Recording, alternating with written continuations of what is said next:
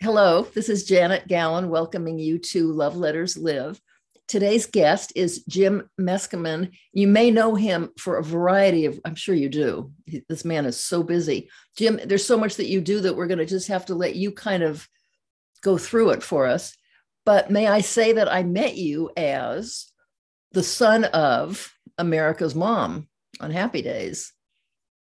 That's right. Marion Ross is my organic biological mom. Yes.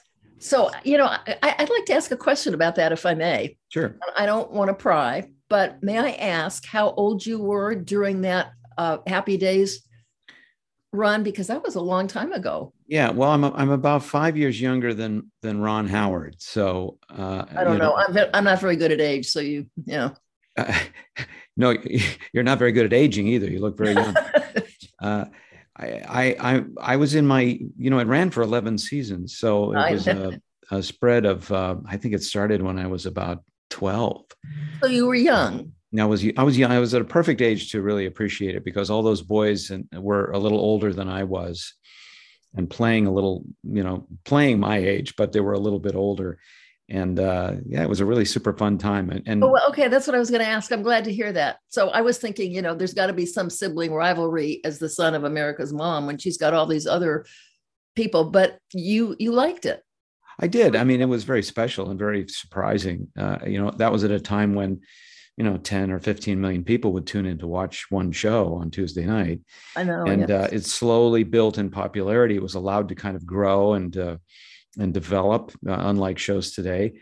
And it was a big change for us just financially. Nice. My mom was a working actress, but a single mom. Uh-huh. My parents were divorced, and she was raising two kids, and as an actress, not doing anything else. And that was a real big challenge that she met. So we didn't have a lot of extra stuff. Mm-hmm. And, we ate a lot of frozen fish sticks and cans of string beans for dinner. She also wasn't much of a cook. So when the Happy Days finally came around and we could have like a blow dryer in the house, that was a big deal. You mean this kind? Yeah. Yeah. Uh-huh. Yeah. Now, so life changed. I mean, you moved to some place that was better for you. Didn't move.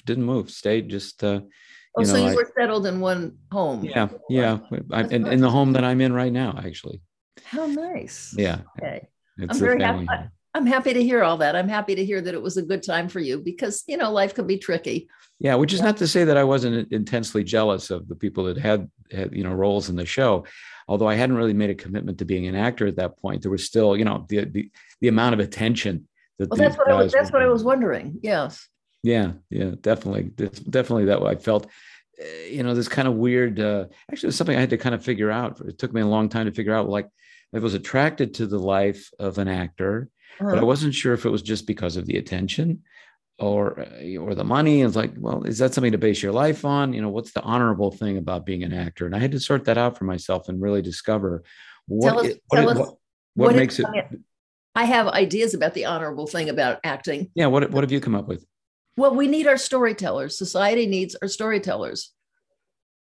Totally.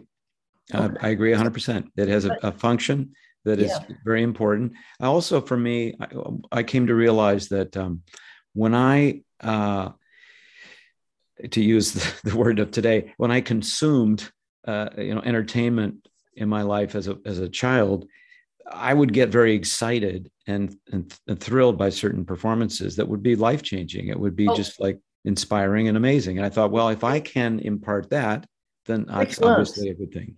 What were the performances or performers that struck you so deeply? Wow. When you ask that question, the first person that comes to mind is the great Danny Kaye. Oh, yes. Who was a singing, dancing genius, super performer. Really? And, and people like Peter Sellers, another super performer who could embody many, many characters. And these were all people that I went, wow, I guess to be an actor that would give me that sort of feeling, I would have to do a variety of things very well. And what would that be?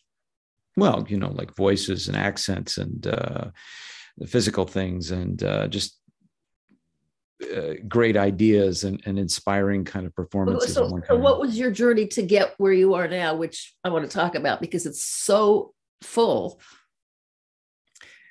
Well, my journey has been first, like that was a major kind of thing I had to figure out, was like, what's the point of being an actor? Is it just to be showy and to get attention and to, be a celebrity and all that sort of thing? Or is it something deeper? And I kind of figured that out. I sussed that out and went, okay, good. Well, if I have then a purpose that's like a legitimate, honest purpose. This marks you as a very nice person that you could do that. How old were you when you went through this particular realization? Well, all the way from, it took me a while to sort it out. So it took a few years to sort it out. And I was in when did it first strike you that you 20s. When I was about 23, it finally settled. And I'm like, okay, I get it now. I get it. What did you think your life was going to be before you decided that you could act? I thought it would have more to do with the visual arts. I was a trained painter and illustrator. I read that about you. Yeah, it's true. And I studied art in Spain, and I worked as an illustrator in New York, and a cartoonist. And I trained myself as a kid to draw. I always drew cartoons. I read Mad Magazine, and I admired the drawings of Al Hirschfeld, if you know who that is. And there were, for me to be alone and create a world on my own was very satisfying. So I thought my career would have something to do with that. Uh-huh. And but I had this interesting urge to perform, to be in front of people, to say wonderful words and embody beautiful characters, like I saw Danny Kaye do, like I saw Peter Sellers do, or other performers that I admired. What was your first acting job? Well, my first professional acting job was, I did plays and stuff, and I was actually paid to be in a play early on in college. Mm-hmm. I scored a role in a sponsored one act play that actually paid money. So that would probably be the first one that I did. But in Hollywood, and I have to thank my mom again, Marion Ross. She helped me get on Happy Days on an episode, the famous Jump the Shark episode. So I was 17. I like most of America. What was it, Tuesday nights?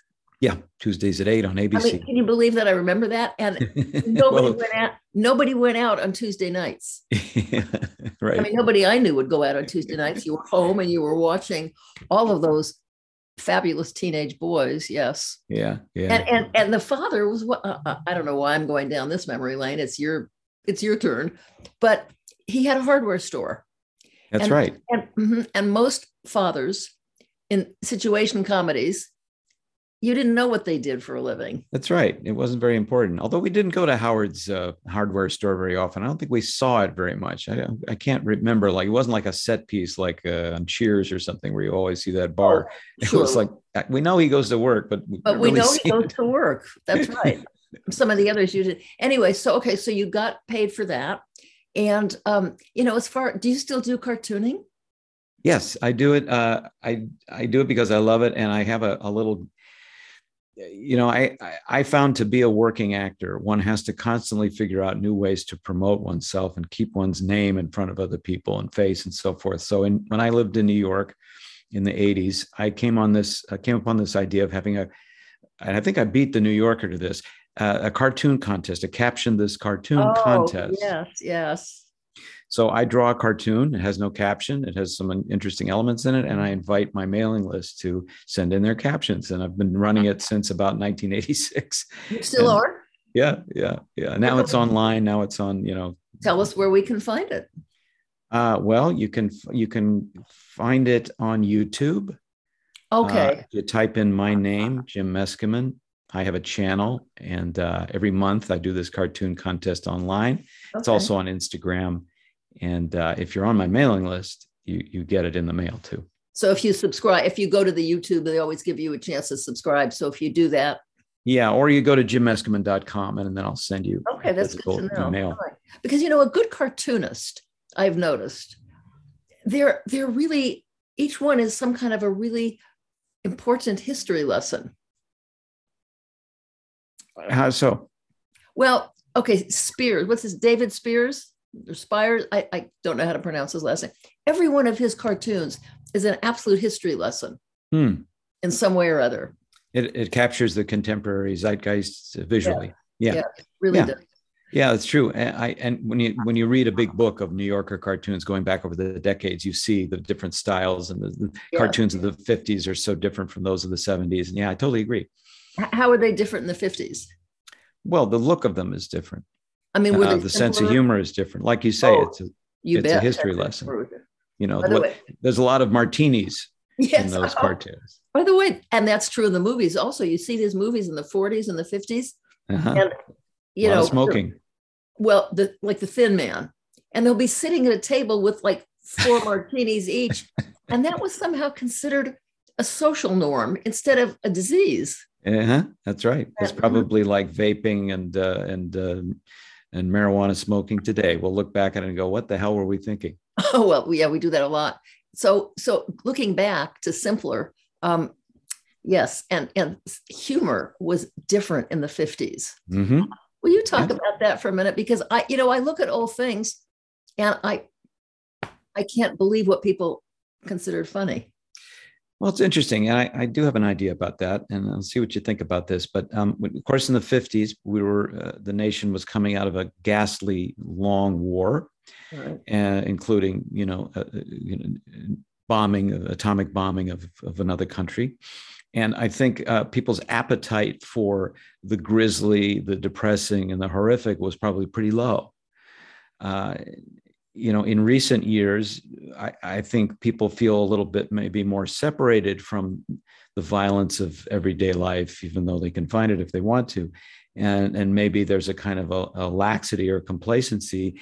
And it seems like in general, either the appetite for horror or depressing subjects is either very high, or the people that produce it are just very interested in people being confronted with the horrific images all the time. Yeah. Maybe that combination of because obviously people are consuming stories that are extremely serious, or what we used to call perverse. Oh, that's another thing that's changed a lot. Our tolerance for what's perverse. I mean, there was that whole Charles Addams era. Yeah, which was charming and funny, and Uh-huh. at the time very kind of like risque, and like, oh my gosh, imagine if this horrible thing could happen, and that continues to be. But that's got a very lighthearted, of course, Yes. attitude, and his work. I saw Charles Addams' physical cartoon, like one of the originals, and it shocked me how large it was. Really? Physically, it's very big, and I thought, of course it was. As an illustrator, I know that it's very common for the original picture to be big, and then they shrink it photographically down, and then it has all this richness, and it really just sharp, and it really pops. Anyway, that's just kind of an aside. What are you attracted to? I mean, I noticed earlier, just when you were talking about something, it seems that the kind of things you are attracted to, the performers, have a definite echo of sense of humor, echo of funny. Yeah. I like that. I like okay. Laughter is a great release, so we all recognize that, and that's so I wind up being I've done an awful lot of comedy, mostly That's comedy. what I wanted to know my about. career. Yeah. Done a lot of comedy commercials. I got started in commercials, and I did animation. And what was your first commercial, and then what were the comedies that you were in? I'd like to know, like, tell people what your actual movies and. Well, I mean, all these commercials are long gone, but I had a thriving career for many years as a improvised commercial spokesman. What does And that I would mean? go in, no script. In other words, I would interview people in stores. There was a chain in Texas called Skaggs Alpha Beta. There was another one in Florida that's called Food Lion, Cash and Carry. And there was one in St. Louis called the Schnucks Markets. And all these and a couple of other ones that I just can't remember, I would be hired to go in and interview shoppers. And that was and filmed? Just with kind of friendly, witty repartee about the store, about the things they found, the items. And grocery stores are very fruitful, literally, but they're fruitful for ideas and funny things that people buy and funny experiences that people have had. And I did just hours and hours, maybe hundreds of hours of interviews with people. And we would find these, in the editors would find these little gems, these little funny moments, and cut them together into commercials. And that gave people, a nice attitude about the store. So By the way, I've noticed that I do this, and I think other people do it, although I haven't asked. When I'm in the checkout line at a supermarket, I'm looking at what other people are getting. Mm-hmm. Does Yeah, everybody do that? I guess maybe. everybody does it. I know. I don't know. Well, I certainly do. I and certainly do. I think Yeah, that, you're really pretty naked at the checkout counter. I You know, think if you come so. up there with all your vodka and your donuts, I think That's people make a right. Or judgment your on that. frozen stuff, or the people that buy, really a lot of fruits and vegetables, and that they're Uh-huh. really cooking. You tend to be a little judgmental if you're not careful. That's true. Well, that's why they give us that plastic bar to put in between so that we don't Yes. Yes. mix with the hoi polloi. So I Next, did. You asked about other projects I've done. yes. On television, probably your audience would know me from Parks and Recreation, the Amy Poehler show that was so charming and funny. And I did about an episode per season of that show. I wish I'd done more, but it took me a long time to realize what a funny show it was. I would have pressed to get into more, but that was always a really fun experience. And they let me improvise a little bit and create on that character. I've been in some pretty big movies. I met Ron Howard, of course, when I was a young man through my mom, and I've been in 5 of his films. Oh, tell us what those are. So if we haven't seen them, we can go look for you. Well, it's very likely you've seen a lot of these films. The Grinch with Jim Carrey, Apollo 13, Tom Hanks. Oh, sure. And then the last film I did with him was Frost Nixon with Frank Langella and I did like him. And also a movie called Ed TV with Matthew McConaughey. And what's the other one? So you're very busy. And The Paper. The first one I did was called The Paper with Michael Keaton I remember that. and Marissa Tomei. And I had a really nice scene with Marissa Tomei. So Ron has been a real supporter and a friend and almost like a member of the family, really, because that Happy Days family was a very tight family. Oh, that's nice. That's nice to know. What are you working on now that you can tell us about? Currently, I'm working on a film called The Big. It's actually a series, not a film. I read about that. Yes. Yeah, it's a series called The Big Door Prize for Apple TV, and it's got Chris O'Dowd, the young Irish actor, in it, who's marvelous, and a lot of really terrific performers. And it's a cute show. I think it'll be. Can you say what the plot is? Yeah, generally speaking, it's about a small Midwestern town.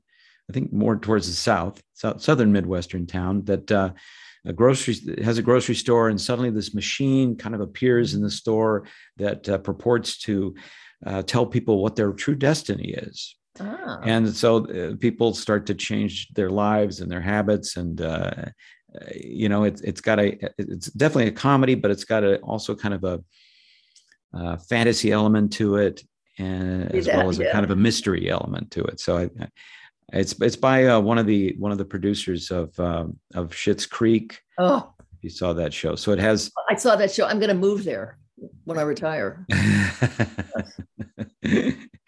Yeah. So we're just in the first season. Nothing's been released yet, but I look forward to. So how many episodes will there be? Do you know? Can you tell that ahead of time?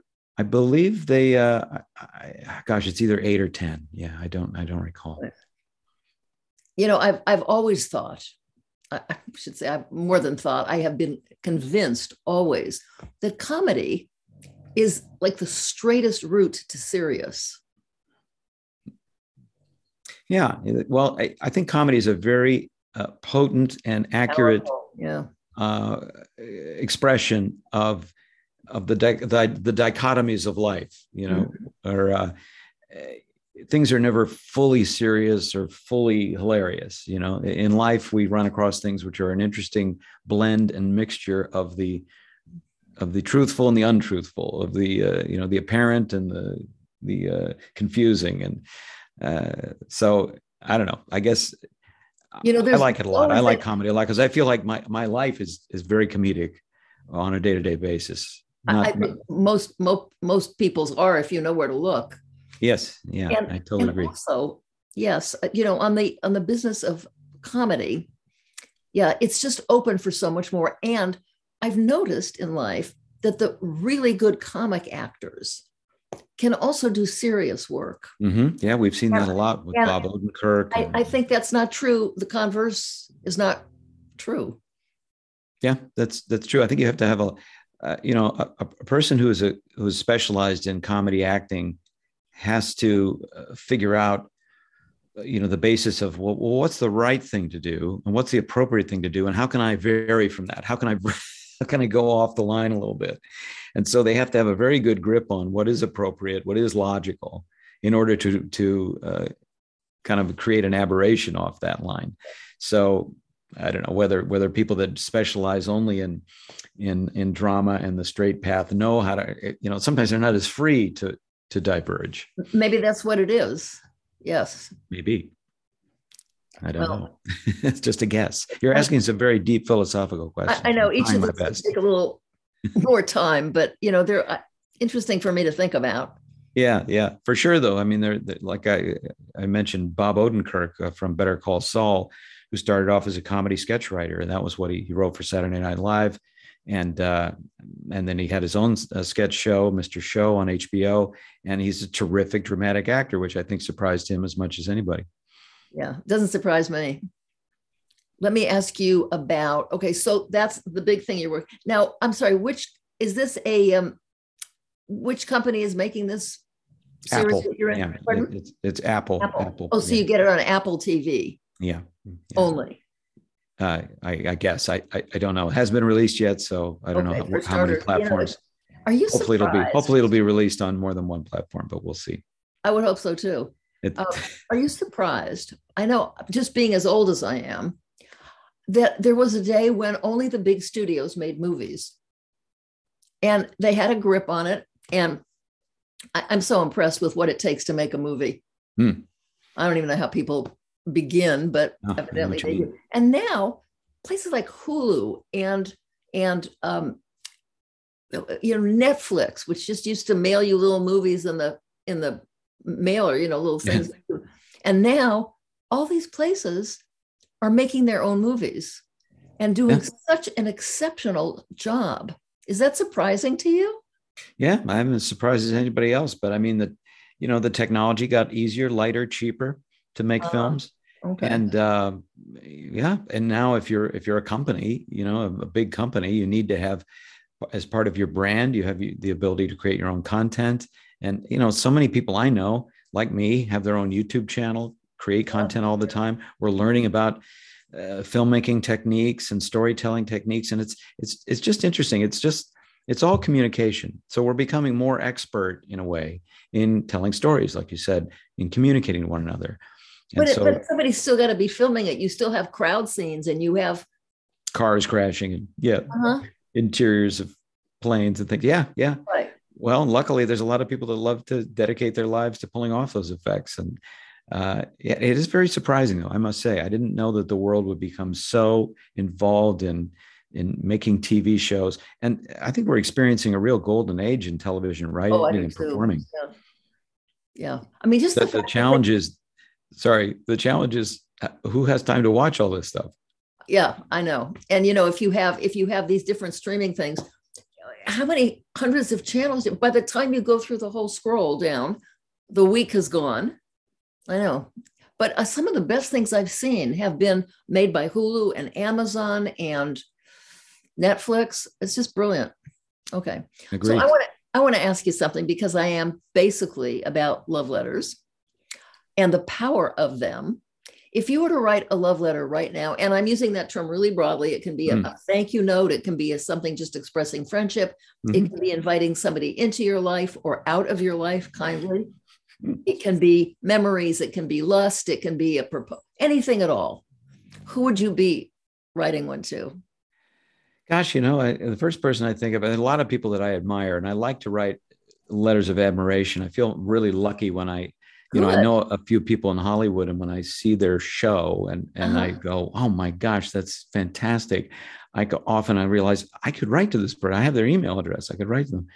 And, I would probably write to Ron Howard. I mean, he's and I have in recent days, because his work is so great, and he's influenced a culture. I don't know if you realize he's written a book, a memoir with his brother called The Boys.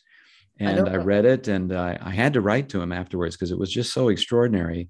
Their story is so fantastic. Yeah, it was a bestseller.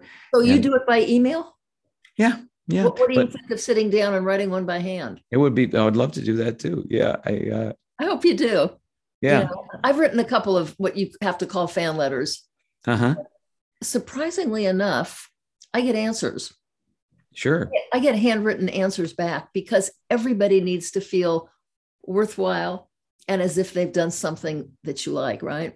Yeah, totally. It's very validating, and a handwritten letter has a permanency to it, and an authenticity and a earnestness to it that just is not matched by an email for sure. Right. I mean, I happen to love email and texting. There's no device I don't love, but every once in a while, I just sit down and watch the words flow out of a pen Hmm. onto a piece of paper.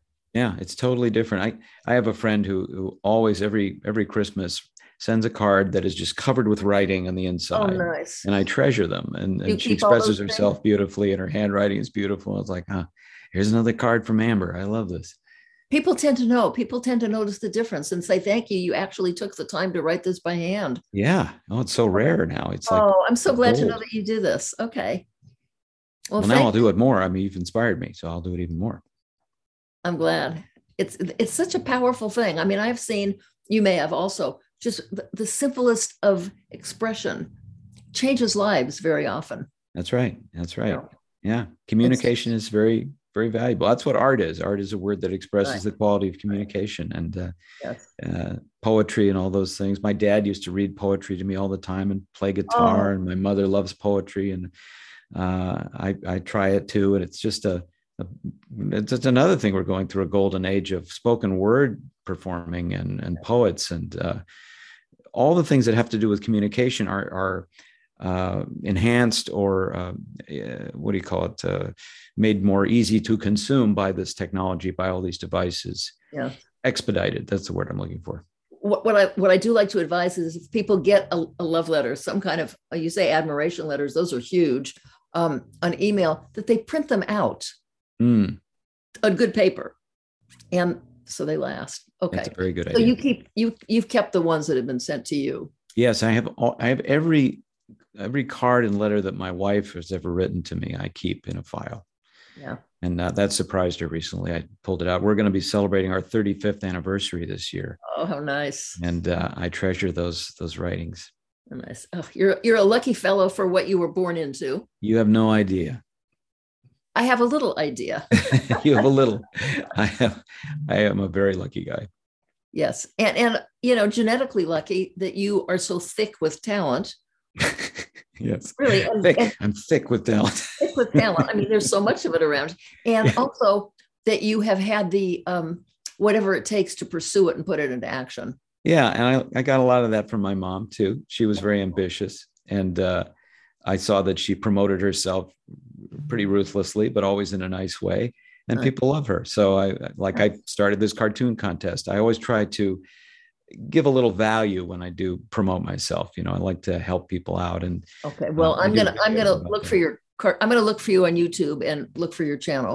Please do. And Yeah, you will be with this on my YouTube channel. excellent. So if there's anything else, Crossover. It's going to be some crossover going on. yes. And if there's ever at any point anything else you'd like to talk about or make public or offer and want to do another one, just let me know. Oh, thank you so much. Okay. So meanwhile, it's been lovely talking with you and nice meeting you. And Yes, Janet. Thank you answer so much. It was a very gracious interview. I really appreciate it. well, thank you. All right. And until next time, Until next time. Janet Gallen saying goodbye. Bye.